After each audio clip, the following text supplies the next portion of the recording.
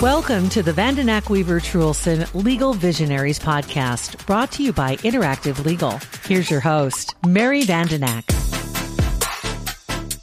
Welcome to today's episode of Vandenack Weaver Trulson Legal Visionaries, a weekly podcast discussing updated legal news, as well as evolving methods of providing legal service. I'm Mary Vandenack, founder and CEO at Vandenack Weaver Trulson. I will be your host as we talk to experts from around the country about legal and tax issues, trust and estates, business succession and exit planning, legal technology, law practice management and leadership, and well-being. First, I want to thank our sponsors, Interactive Legal, Foster Group, Veterans Victory Housing and Small Business, and Carson Private Client. Here's a message from Interactive Legal. Technology has become an essential part of our daily lives. However, not all fields have embraced technology. Lawyers, especially estate planning attorneys, need to stay up to date with specific laws and any issues affecting taxes and wealth preservation. Implementing an automated drafting system can help lawyers spend more time with their clients and less time doing back-office tasks. Estate planners and law professionals turn to Interactive Legal as their main resource for the latest planning strategies. Interactive Legal provides the most comprehensive productivity system on the market, with an easy-to-use document drafting system, extensive continuing education, thought-provoking discussion forums, and more. With Interactive Legal, attorneys get to spend more time with their clients. It's time to connect, collaborate, and create. To learn more about Interactive Legal, visit interactivelegal.com. Wealth planning focuses on liquidity management and charges you a fee based on a percentage of your assets. But entrepreneurs typically invest in their business, resulting in light liquidity. That requires a unique strategy. At Carson Private Client, we provide a proactive and holistic strategy for building and protecting your wealth. Our mission is to alleviate the stresses and the burdens of coordinating all of those financial strategies. Carson Private Client will work with your current team of advisors to customize a strategy that manages all aspects of your life and wealth, giving you back the time to focus on what matters most. Complex needs require sophisticated solutions. Reach out to our office at 402-779-8989 to schedule your consultation. Investment advisory services offered through CWM LLC, an SEC-registered investment advisor. On today's episode, my guest is Lisa Woodford.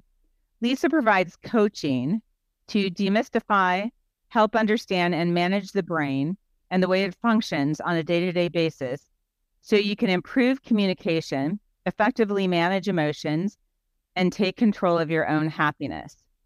Details about Lisa can be found at lisawoodford.com. I asked Lisa to participate on today's episode to discuss the humanness of anxiety. Although I'm going to mention that as we were discussing the episode, I think we've come up with 10 other topics that we're both really passionate about. So you can tell we're both very passionate on the concept of well-being. And I asked her a question in relation to a situation that I'm dealing with and kind of went off on a tangent like, well, this is an episode. So we are going to do another episode on avoiding self-sabotage, which is a really common topic and something I think is really important for us to recognize. But she also introduced me to a concept that makes sense. I just hadn't heard it. We hear a lot about emotional intelligence. And we were talking about how sometimes in conversations, we tend to listen with, planning our answer rather than really listening, and how that can sometimes interfere. And she introduced me to the concept of conversational intelligence. So I think we've added that to our list of things we plan to discuss on future episodes. But thanks a lot for joining me today, Lisa. Oh, absolutely. I'm excited. This is one of my favorite topics. So the topic we decided to address today is one that I found just really fascinating, and you came up with a way of couching it, and that is called the humanness of anxiety. And there's such a stigma in general about any kind of mental health issue, anxiety being one of them, that people will be it's really common to be anxious, right? I'm in a new social situation. I feel a little anxious, even though I'm personally a serial extrovert, things like that. And I know that like my ask here is kind of a big ask in terms of saying, well, I'm going to ask you to give me a somewhat brief answer to a really complicated question. But I just want to start by the backdrop of clarifying for our listeners what we're talking about when we say, what is anxiety? So this is very interesting because we're all human and we have the same anatomy as far as our brains, but the way that we process anxiety is very individual. And anxiety really gets it's kind of an umbrella statement because it's any emotion that makes your body have a negative reaction. So it might be frustration, anger, fear, resentment, disappointment. Any of those things bring up elicit a response in our body, and that's interpreted as anxiety. So we all tend to label it, I guess, in a way. But what happens then is that anxiety produces hormones such as cortisol, which result in an imbalance, leaving us feeling overwhelmed for hours or days. Or if it's chronic, it can lead to severe depression. And so an important point that you make there is that anxiety is actually physical in nature. There's actually physical things going on in the body. The effect is, and I don't know if that's the right scientific way to describe it, but I might feel nervous, or I get twitters in my stomach, or I'm afraid, or whatever other manifestations might come out as a result of anxiety. At the end of the day, there's these physical causes. And whether the initial factor is something happened that made me feel anxious and I had a chemical reaction, or, like for me, and we talked about this, I actually have a weird version of Hashimoto's, which is a thyroid disease, where I get what they call T3 thyroid toxicosis, which can be triggered by things that I eat and that will make me very anxious beyond control. So there's causes, and it can be cause and effect. There's the stigma because it's anxiety. But at the end of the day, whatever is going on when we have anxiety, it's still important to figure out how to manage it. Do you have any thoughts on that? Yes. So when you're talking about a disruption of hormones, and that's what happens when we get an overload of cortisol, we have that initial emotional response, which creates vibration in the body. And when that feels uncomfortable, we call it anxiety. So whether that's from your, physical underlying conditions or due to our thoughts, which create those emotions as well, anything that disrupts our normal hormones will affect our gut health and then therefore our overall health, because they're very much interrelated. There's also mental factors that cause anxiety, such as worry and danger. Those are the primal fight or flight responses that everyone discusses these days. But those send us into fight or flight mode. And when we have cortisol in our body due to fight or flight, that cortisol has a 26 to 32 hour shelf life. So you can just imagine how much cortisol is coursing through our veins after a day or a week of negative thoughts. So I just want to elaborate on the whole concept of the fight or flight concept for a minute, if you'll allow me. Sure. Because we have, and I know like in the study of I don't even like the word disorders, but mental syndromes or emotional syndromes, but there's this DSM. And in taking a class recently, I realized how often the DSM changes.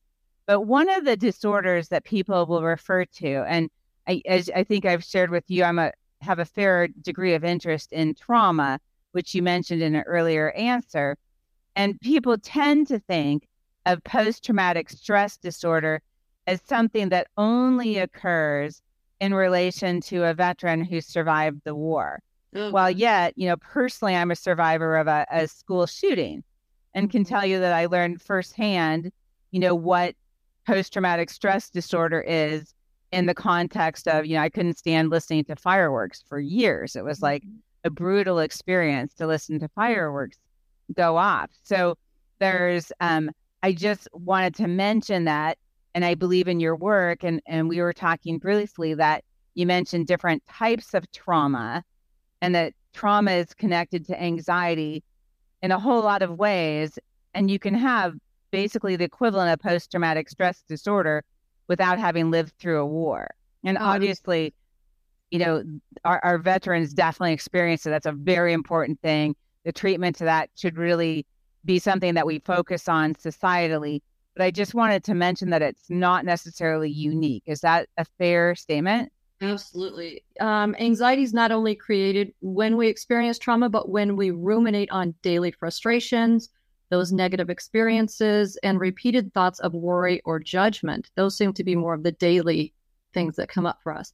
But the problem is we're not addressing these on a conscious level. In other words, most of us are walking around reacting to life, but we're not processing the negative effects of it in a healthy way.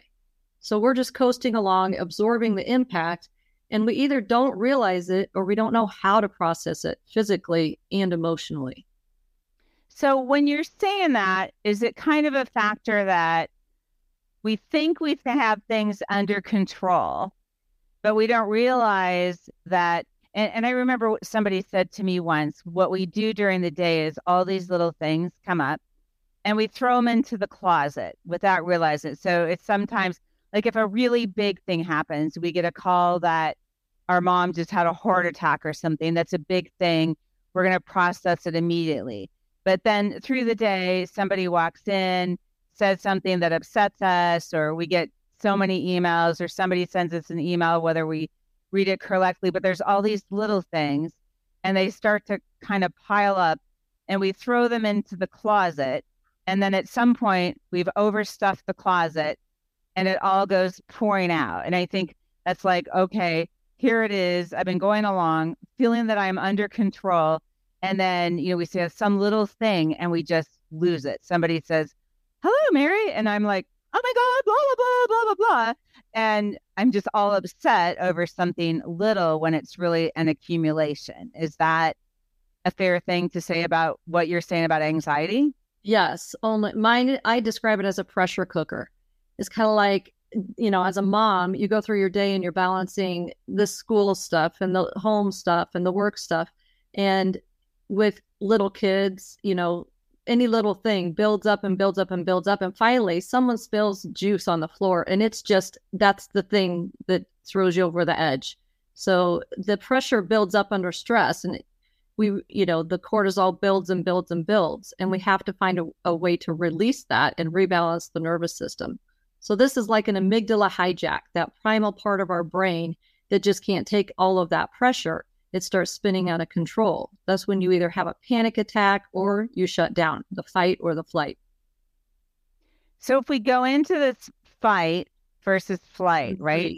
We're free. And so, okay. And I think you're going to give us a specific set of strategies. So I'm not trying to jump ahead on there. I just raised a question in my mind because I was reading this article just this morning that said, you know, is there any like choice there? Do you have, you know, can you, if you became more aware of those, like you're going through that day, instead of waiting for the juice to spill on the floor, if I had a higher level of awareness of what was going on through my day, could I potentially instead have, you know, this breathing space, or I call it in my mind, we can talk about it when we do our self-sabotage.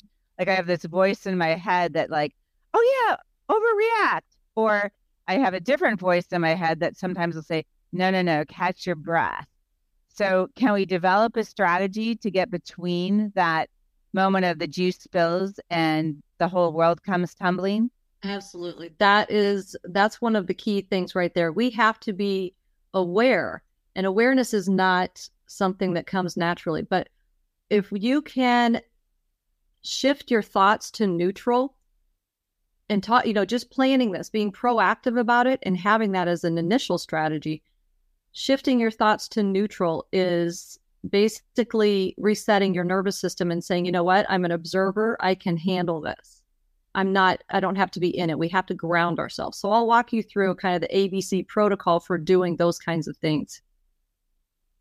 And if we kind of get overtaken, So, I'm a practicer, and it was really interesting because I teach both mindfulness and meditation. And I was going to share that the first time I did it to a group of attorneys, so, attorneys are an interesting breed, and I am one. And so I allowed for questions and answers at the end of my session. And one person goes, well, mindfulness, you talk about mindfulness and meditation like they're the same thing, but they're not. And mindfulness actually started in California, not with Buddhism. And all of that not being relevant to the fact that I've never allowed Q&A at the end of a session again, because I felt like it sort of took away from, to the extent somebody might have experienced something positive from that meditation. But can we use meditation, good sleep, positive practices to help us manage the chemicals that, unmanaged, the cortisol is going to get out of control? Are there things like that? Do those things actually help? Yes, those are all wonderful things. I fully support them. But where people kind of get off track is definitely those are physical things that you can do and mental combined. But when our gut and nervous system are under constant attack from the effects of cortisol, our body needs more help to process it. Otherwise, we experience the mental, physical, and emotional distress, which leads to things like depression and disease. Learning the steps to manage your emotions is simple, but initially it's important to understand how to physically expel the cortisol. So breathing is great and meditation is great. But after a while, when it builds up, we need to do something that actually expels it. And we can do that through tears. That's why we feel good after we have a good cry. And for those who prefer not to cry, exercise, specifically strength training. And that's not just going for a run or stretching. That's all great exercise. But to release cortisol, we need to actually expel it, like wringing out a sponge. So things like planks or wall sits, anything that involves tightening and releasing your muscles are quick activities to start the process. But the most effective is learning to manage your thoughts, because that's where the whole process originates. We are going to take a brief break from our episode for a word from one of our sponsors. If you had $1 for every financial advisor that just wanted your money, your financial future would already be secure. At Foster Group, our team is different. One whose focus is on you and your dreams. Together, we'll create a strategy that helps you get there, wherever there is for you. Foster Group, your financial life truly cared for. Connect with us at fostergrp.com. Foster Group's written disclosure brochure, as set forth in Part 2A of Form ADV, discusses advisory services and fees, is available at www.fostergrp.com. Okay, let's continue our episode. So what you're telling me is if I'm feeling extremely anxious, that one of the things I could do to help manage that would be to do a plank. Yeah, and that perhaps as I'm doing that plank, I might take some deep breaths and help me focus on what thoughts led me to that state. Is that a possible strategy? Well, I guess doing the plank is more dealing with the cortisol that's built up in your system. So the 26 to 32 hour shelf life, you've had an amygdala hijack or you've had an anxiety response. After you have dealt with that, the 26 to 32 hour shelf life is the time you need to expel some of that cortisol. So you're not adding to that pressure cooker that is just next day. The next day is something to deal with. The next stage. Okay, so I need to do some immediate management, but then I need to reduce the cortisol so I'm not accumulating a high level that's going to keep me in that state. Right. Which also, like, I know that when my cortisol gets high, I can eat 800 calories and not lose any weight too. Yeah. So it's just interesting the way the hormones. Okay, so what about, positive affirmations and faking it till I make it? Okay, this is a really interesting part that a lot of people tend to get sidetracked or frustrated because positive affirmations are great mood boosters if you believe the thoughts. But that's the glitch.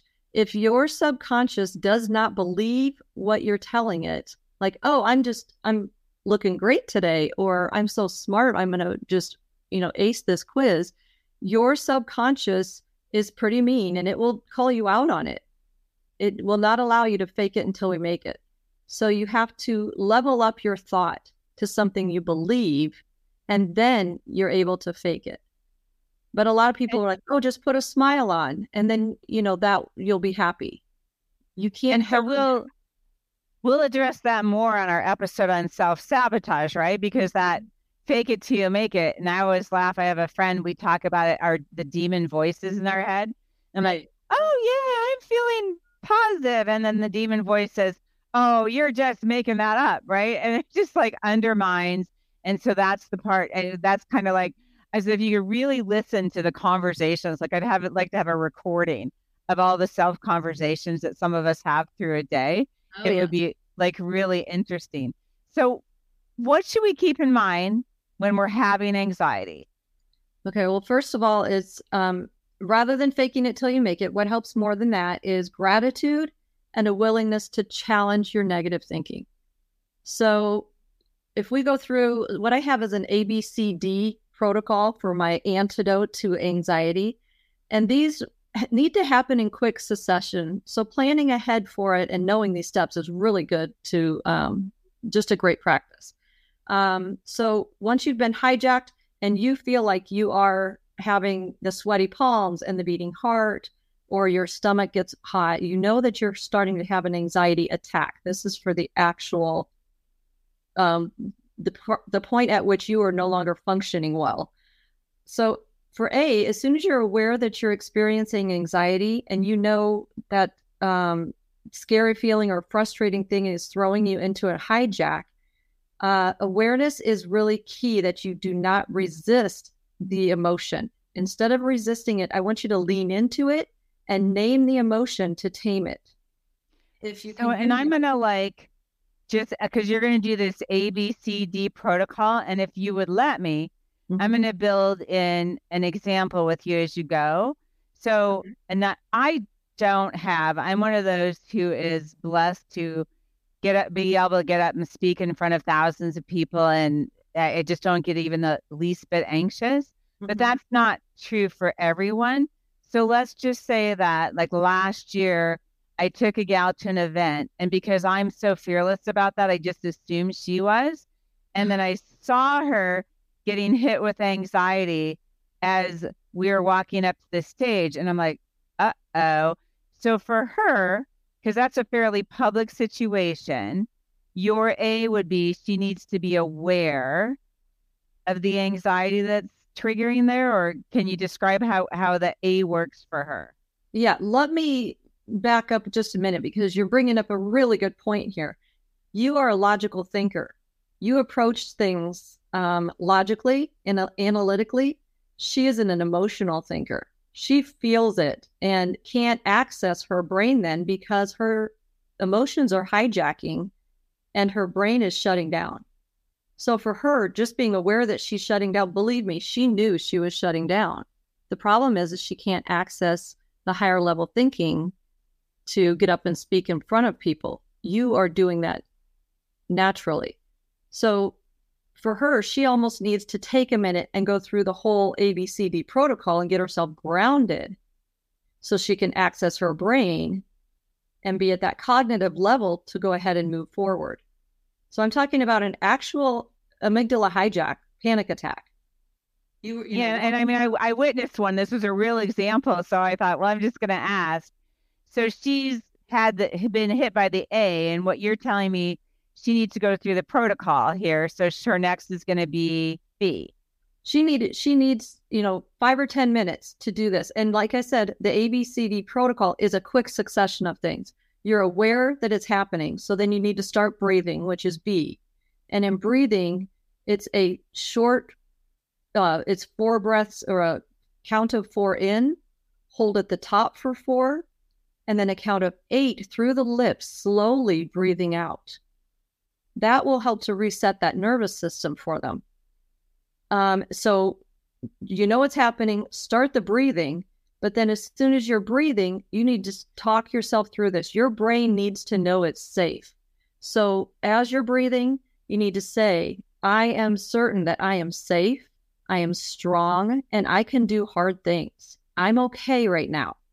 And you continue the breathing, 4 in, hold at the top for 4, 8 out very slowly through the lips. That will bring the nervous system back down, get you grounded where you're at. And then the D is looking at because she couldn't splash cold water on her face or hold an ice cube or a cold drink or smell something pungent in that moment. For her, she needs to look around and just say, I can feel my feet on the floor. I can see the steps in front of me. I can, feel my hands, really grounding herself into her body as she continues to breathe and let her brain know that she's safe. Once she has a few minutes to keep that breathing and get her vagus nerve and her parasympathetic nervous system calm, then her brain will relax and she'll be able to come up and process a little bit more cognitively. And is this something that if you know you have that challenge, you can practice? Because I see a lot of people will just avoid. And I think like this particular woman that I'm thinking of was incredibly talented, had a great presence. So I remember being like, oh, wow, I was totally not expecting that. And had I read this protocol, I might have like handed her a cold glass of water or something, right? Yeah, to help her. Yeah, because actually, what if you resist it, it will persist. It will get bigger. It's like holding a beach ball underwater. If you're trying to avoid something, this emotion or whatever, and you're trying to hold it down, every time it comes up for you, you're like, no, I don't want to feel that. That's uncomfortable. I'm going to push that down. That's when the pressure cooker starts and that ball gains more air and more pressure. And then you're spending a lot of time and energy trying to maintain that. Then some of what you do in coaching, right, is I remember I took a class on when my son was turning 16 and was going to learn to drive. And he wasn't the most responsible 16-year-old ever. So I was worried about him driving. So I dragged him to one of these driver training classes, but I took it myself. And what they said was, well, you don't want to wait until you're in a dangerous situation to practice the skills. Mm-hmm. So instead, when you're driving down the interstate, think about things like, if this car suddenly moved over, what would I do? And just like kind of imagining some of the things that could happen that would result in an accident. So it's practice. And so I think in part, like if somebody comments they're working on coaching with you, you're helping them with this. Like, let's say that my friend comes in and says, Lisa, I'm really having trouble. I think I'd like to do some public presentations. I think I have something to offer. But wow, when I start to walk up, this happens. So part of practice would be working like somebody with yourself in the coaching, but then ultimately, are you teaching them to self-coach? Yeah, basically they have to understand the strategies that why it creates this kind of reaction for them and how they can manage it. So I actually teach them what's happening in the brain, the process of filtering certain thoughts and how to shift their thoughts from their basement brain where the amygdala is and the hijack process happens like a hamster on a wheel and they're ruminating over thoughts and they can't seem to get out of that, to their upstairs brain where now they can access decision-making, forethought, reason, creativity. They have to be able to make that shift. And the process for doing that is basically another show, or another session. Yeah, I think we have a few that we're going to enjoy doing. And it was fun talking to you this morning and preparing for this because I think we had probably talked all day and never got to the podcast. Right. But anyway, I want to thank you for joining me and ask if you have any last thoughts for our listeners today. No, I don't have. I'm really excited to talk with you about this. Like you said, it's just in both of our hearts. And, I think we really are passionate about this. But if any of your listeners would want help with any of these concepts and strategies, please tune in for the next episodes. And then they can visit my website for any upcoming workshops or personal coaching if they're interested. Which is lisawoodford.com. Right. Thanks so much for joining me today. As we reach the end of our episode, I want to thank our sponsors, Interactive Legal, Foster Group, Veterans Victory Housing and Small Business, and Carson Private Client. That's all for now. Thanks for listening to today's episode, and stay tuned for our weekly releases.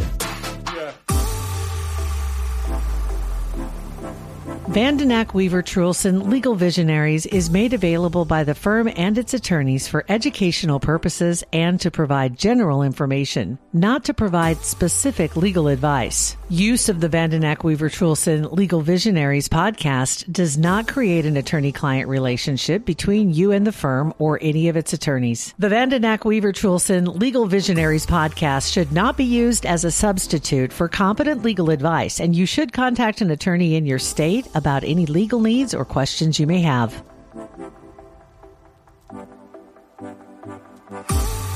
A Huda Media Production.